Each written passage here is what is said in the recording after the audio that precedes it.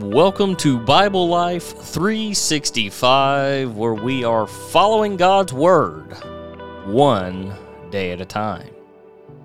Thank you for tuning in to these daily inspirational messages. Today's message, Grace has a price. Romans 6:1 and 2 says, should we keep on sinning so that God can show us more and more of His wonderful grace? Of course not. God has freely offered grace to humanity to forgive sin and bring those who believe in Him into His family. The ultimate sacrifice was the one without sin, the perfect child, and to demonstrate grace and forgiveness, Jesus paid a once and forever price. His life. He became the sacrifice for all who would accept it. Grace costs you nothing. Grace cost God the life of His Son. While Jesus rose from the dead, the cost of forgiving grace was the most important payment in the history of mankind. A person of integrity understands grace has a price. It isn't just a concept the mind agrees with. It changes decisions, actions, and motives. A person of integrity brings God's command to love others into decisions. It doesn't always have to make sense, right?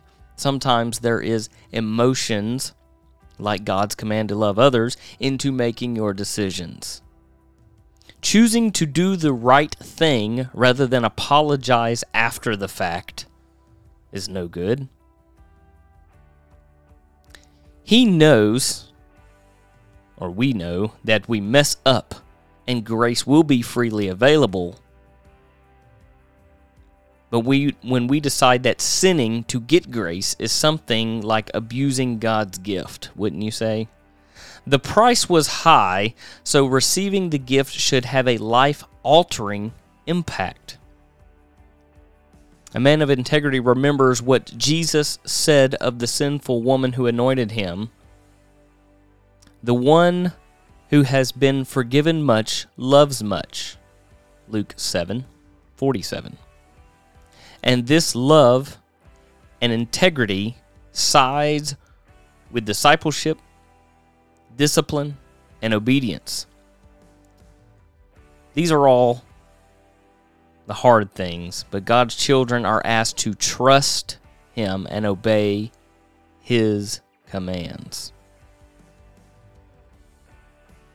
Remember that grace, as you go through your day, grace has been given, grace has been paid for, and don't take advantage of it. Let's not forget. Instead of just do this in remembrance of me on Sunday, let's have remembrance of the debt that He paid every day. And we'll end today off like we do every other day. Pray.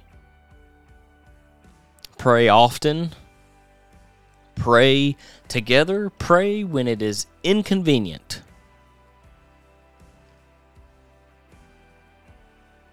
May God be with you and have a blessed day.